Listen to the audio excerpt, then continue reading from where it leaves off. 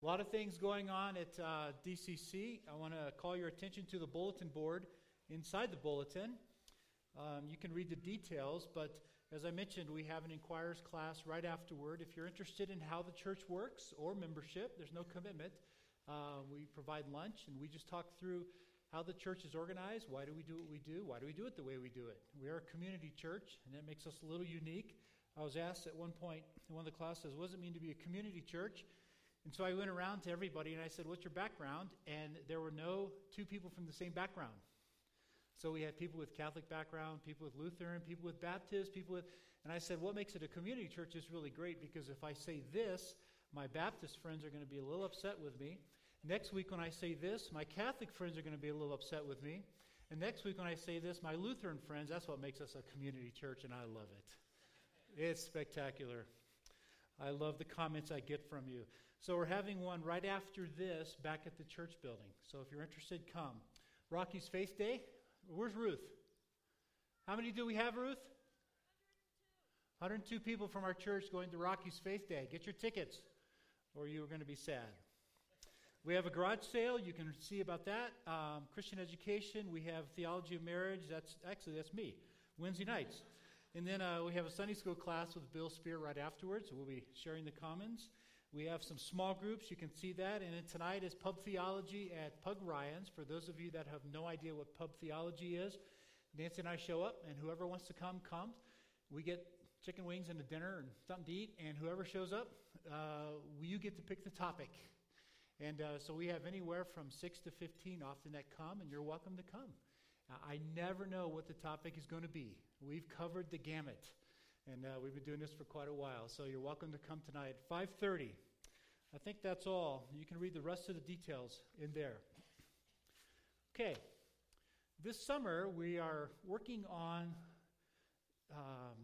focusing on God. We took one summer and focused on Jesus. We took one and focused on the Spirit. And now this summer, we're focusing on the Father. But the Father reveals himself in the Old Testament as God. And we called it an engaging God because in today's world, we often think of God as not very engaged in our world.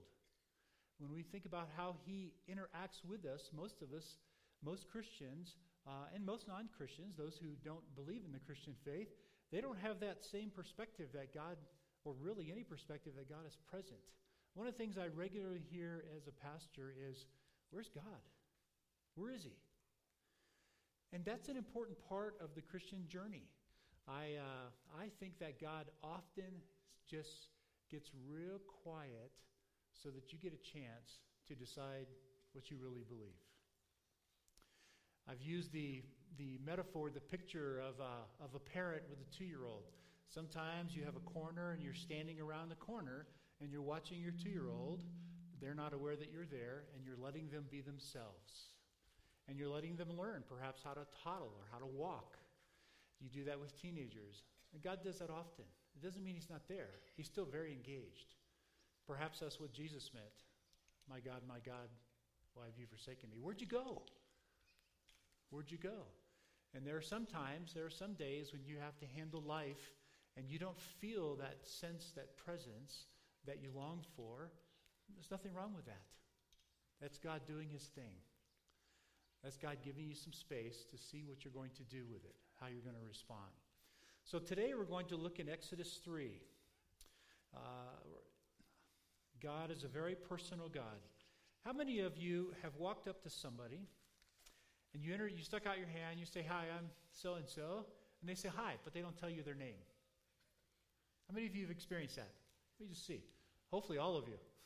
Or it's a bad example. No, you've all done that, right? Do you feel connected to that person when they don't tell you their name? You walk up and you say, hi, I'm Jim. Oh, hi. And that's it. And your next question is either, so what's your name, which you really don't want to ask, or you find some other question to ask. One of the ways that we immediately connect in a relationship is by offering our name to each other, right? Hi, I'm Jim. Oh, hi, I'm Susan. It's great to meet you, Susan. And I've been in that situation many times as a pastor. I think people, maybe they're nervous about me being a pastor. I don't know. Hi, I'm Jim. So you're going to tell me your name or what? I don't say it quite that way.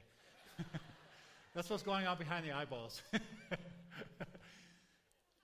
are very, very important. They're very important. When you look in the Old Testament, in the scriptures of the Old Testament, the names, they communicate things much more than they do in our culture. Names today, most people aren't aware of where their name came from or what it means, but that's not true in the world of Israel. In fact, there are several stories, Ruth is one of them, where the names actually carry the theology of it because of what they mean. So people would name their children things that meant something to them. They had a meaning behind it. It's kind of funny when my firstborn, he's now 34, when he was born, my first wife, visitors, what that means is my first wife died, but she was still alive at that point because we had a firstborn child. We were in the hospital, and we decided not to name him right away because we didn't know him. And so we didn't name him. And we just kind of played with him and watched him for a couple of days. And finally the hospital said, you got to give him a name. I don't think you want Baby Howard on the birth certificate. And we just thought about it for a while and looked at him and said, what do we name our son? And we want to know him a little bit. Names are important. So now, we're going to jump back into Exodus. And here's where we are. Roughly 1500 BC, give or take 50 years, 100 years, somewhere in there. The Israelites, they are now in slavery in Egypt. It's been at least 400 years, 450 years, something like that, since they went down there as a small family under Jacob. Now they're slaves. They've been working really hard. Really, really hard. That's what slaves do. Really hard. And they hadn't, as far as we know from the record, hadn't heard from God during that time. There's no record that they were having this conversation.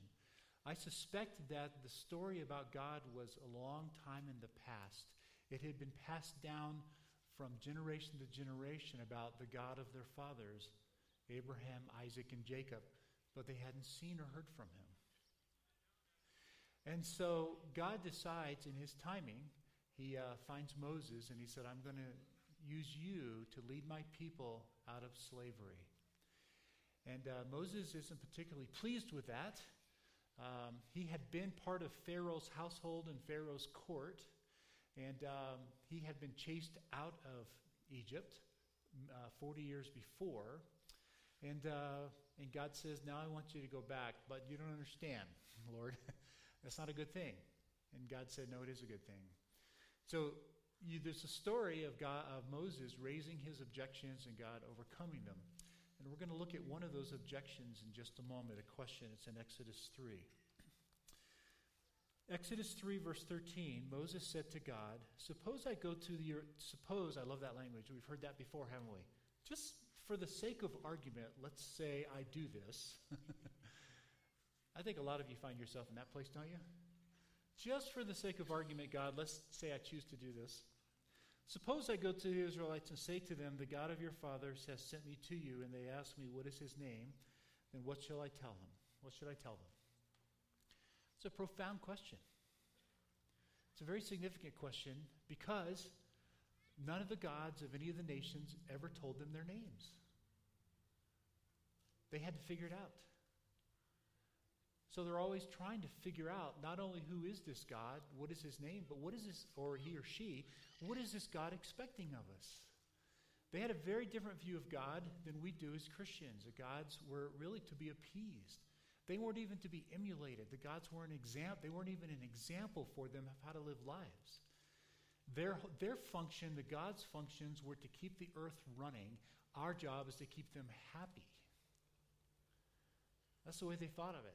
So they worked like crazy. If you read some of the ancient texts on how to divine the gods, the nations had different policies and rules and procedures for figuring out the will of God.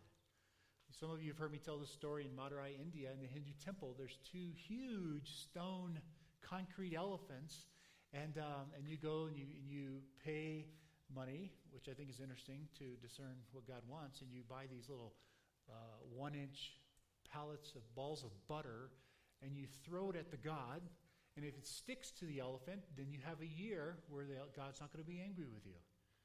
And if it falls off, he's going to be angry. If it were me, I would be careful which season of the year I would go to throw it. And we kind of laugh at that because it's so foreign to us. But for people that grow up in this environment, this is real life to them. This is how they think about it. And so Moses is asking a very legitimate question. They're going to ask me, what is your name? What am I supposed to tell them? So God says to Moses in verse 14, very famous verse, I am who I am. This is what you are to say to the Israelites. I am has sent me to you. Our God's name is I am. He gave us his name. And every time in your Old Testament Bible you see the word Lord, where it's all capitalized, L-O-R-D, all caps, that's his name.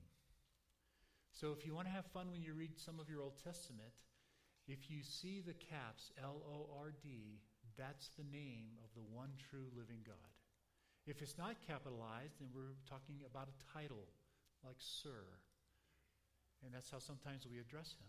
So you can get a glimpse of how personal God is by looking at when his name is used. And his name is very important. My name is important to me. I know your name is important to you. One of the things that embarrasses me the most is when I get your name wrong. I try really hard to get your name right, and sometimes I don't. I apologize for that. If I get it wrong right in front of you, I always apologize right then on the spot, because your name is important. Your name is part of your identity. It's part of the way we connect is via name, and it's part of the way we build some personal dynamics into our relationship by knowing each other's names. Can you imagine being married your whole life and your spouse never calls you by name? How awkward that would be. We're made to hear our names. Or your children. You welcome your children. You bring them in and you call them by name. That's what we do. So this is very significant in our theology that God would tell us his name. He wants to be known. Just like when I tell you my name, I want to be known.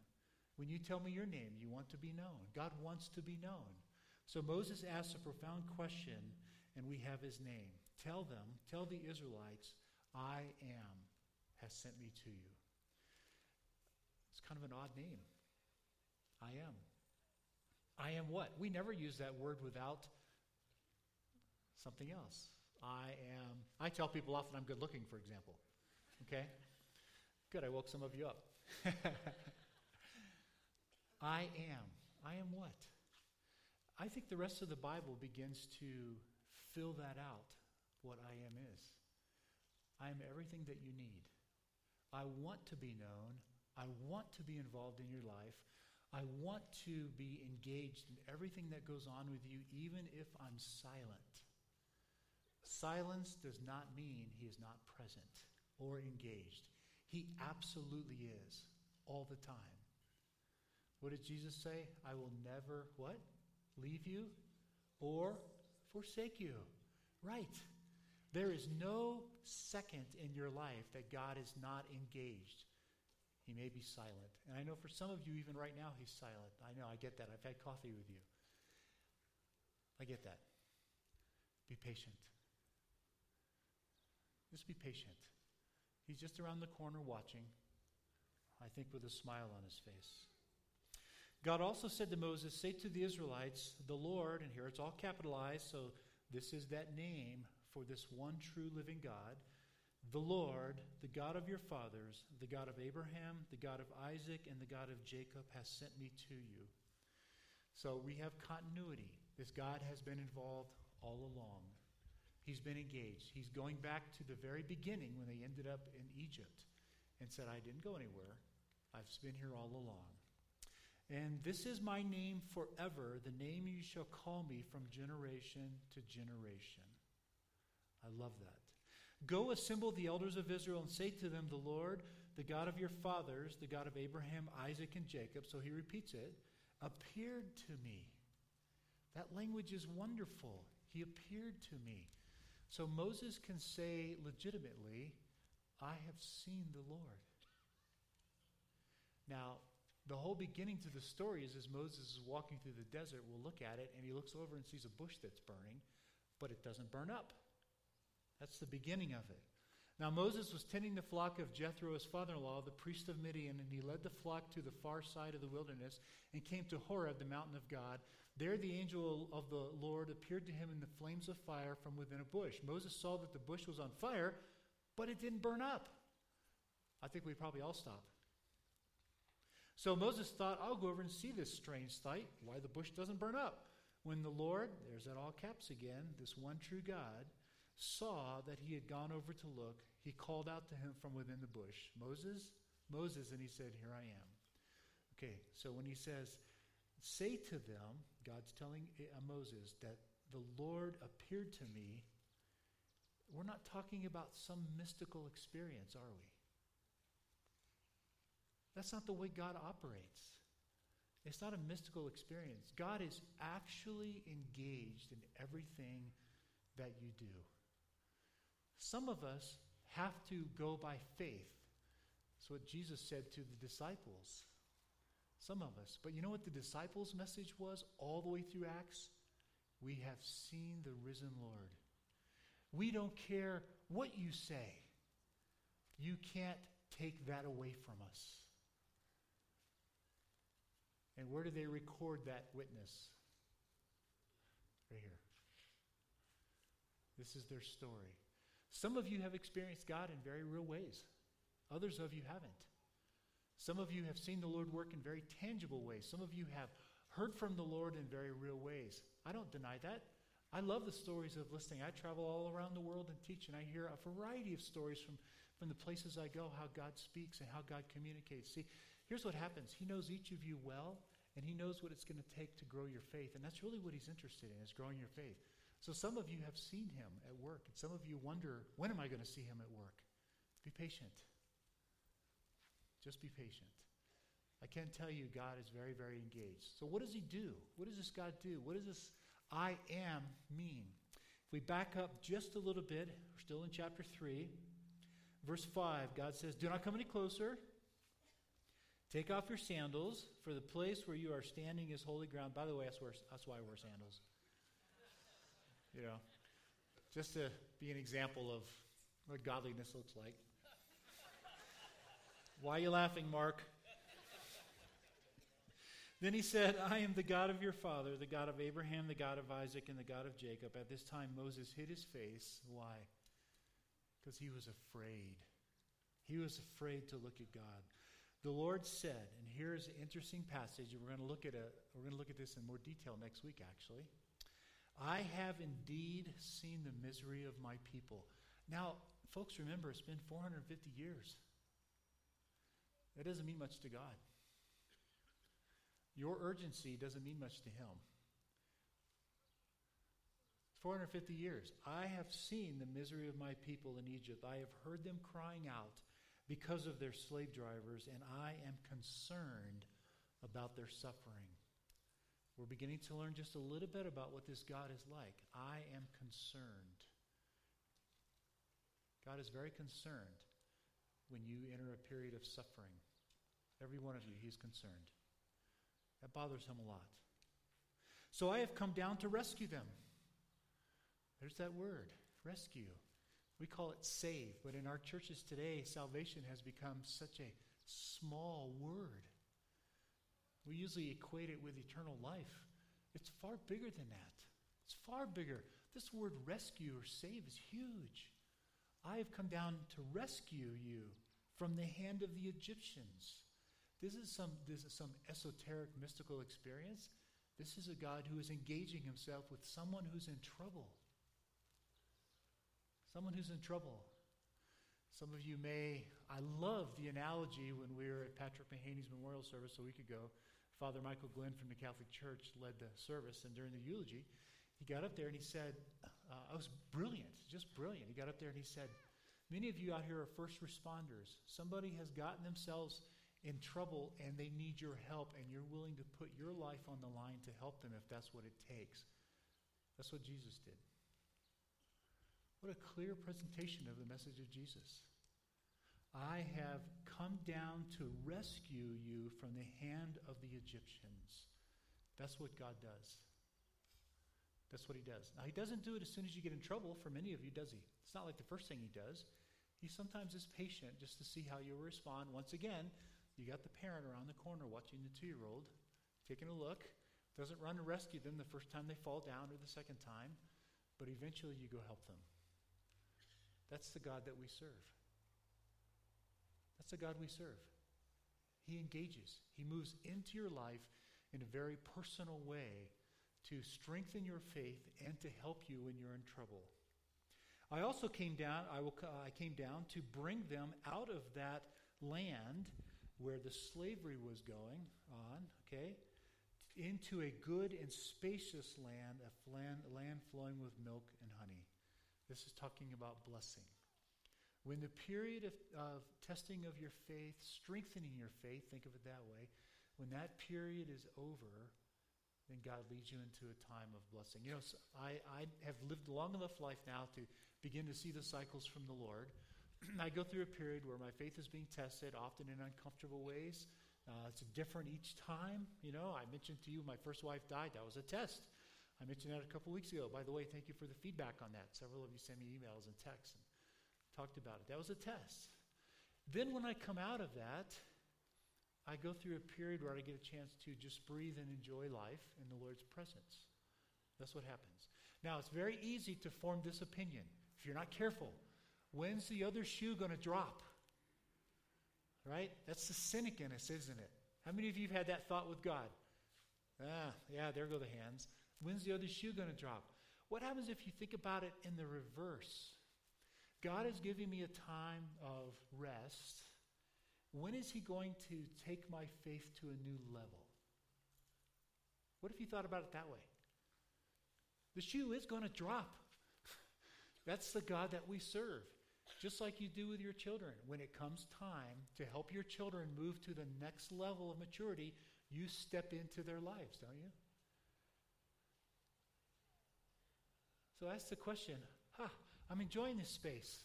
Thanks God for some break, for peace. Wonder what it's going to look like when he takes me to the next place to take my faith to a new level. What does that look like? What is his name? I am. I am all that you need. The rest of the Bible answers the question in my mind, he is what? He is our provider. He is our protector. He is our sovereign one who watches over us. He is the one who takes care of us. He is the one who takes our faith to a new level from time to time. We call that testing our faith so it'll strengthen. He's the one who protects us. He's the one who blesses us. He is very engaged in all that he's doing in your life, even if you can't hear it. Sometimes he's silent. That's okay. Father, we are grateful to be called your children. We are grateful, Lord, that you are a personal God, the one true living God who desires to be known. You created us, who desires to bless us, but yet at the same time desires to help us grow in our faith. Lord, we so enjoy the times of rest. It gives me a glimpse of what I'm created for. But I also know enough, Lord, to know that as you take me in through a period where you might stretch my faith, your grace will be sufficient to help me with that. And Father, I pray for my brothers and sisters sitting right here. Some of them are experiencing that season of rest right now and blessing, and I rejoice with them, Lord, because of what you're doing in their life. But I pray for those, Lord, that are sitting right here that are in that season where you're taking their faith to a new level. It feels like testing, it's hard. Father, some of them have gone through such difficult things. I know I'm listening to them. Please be merciful. Please be compassionate and gracious with them. And Father, for those that are sitting here right now that don't really know what they think about you or Jesus, just pray that you just continue to walk the road with them. I have confidence in you that you'll help them figure it out.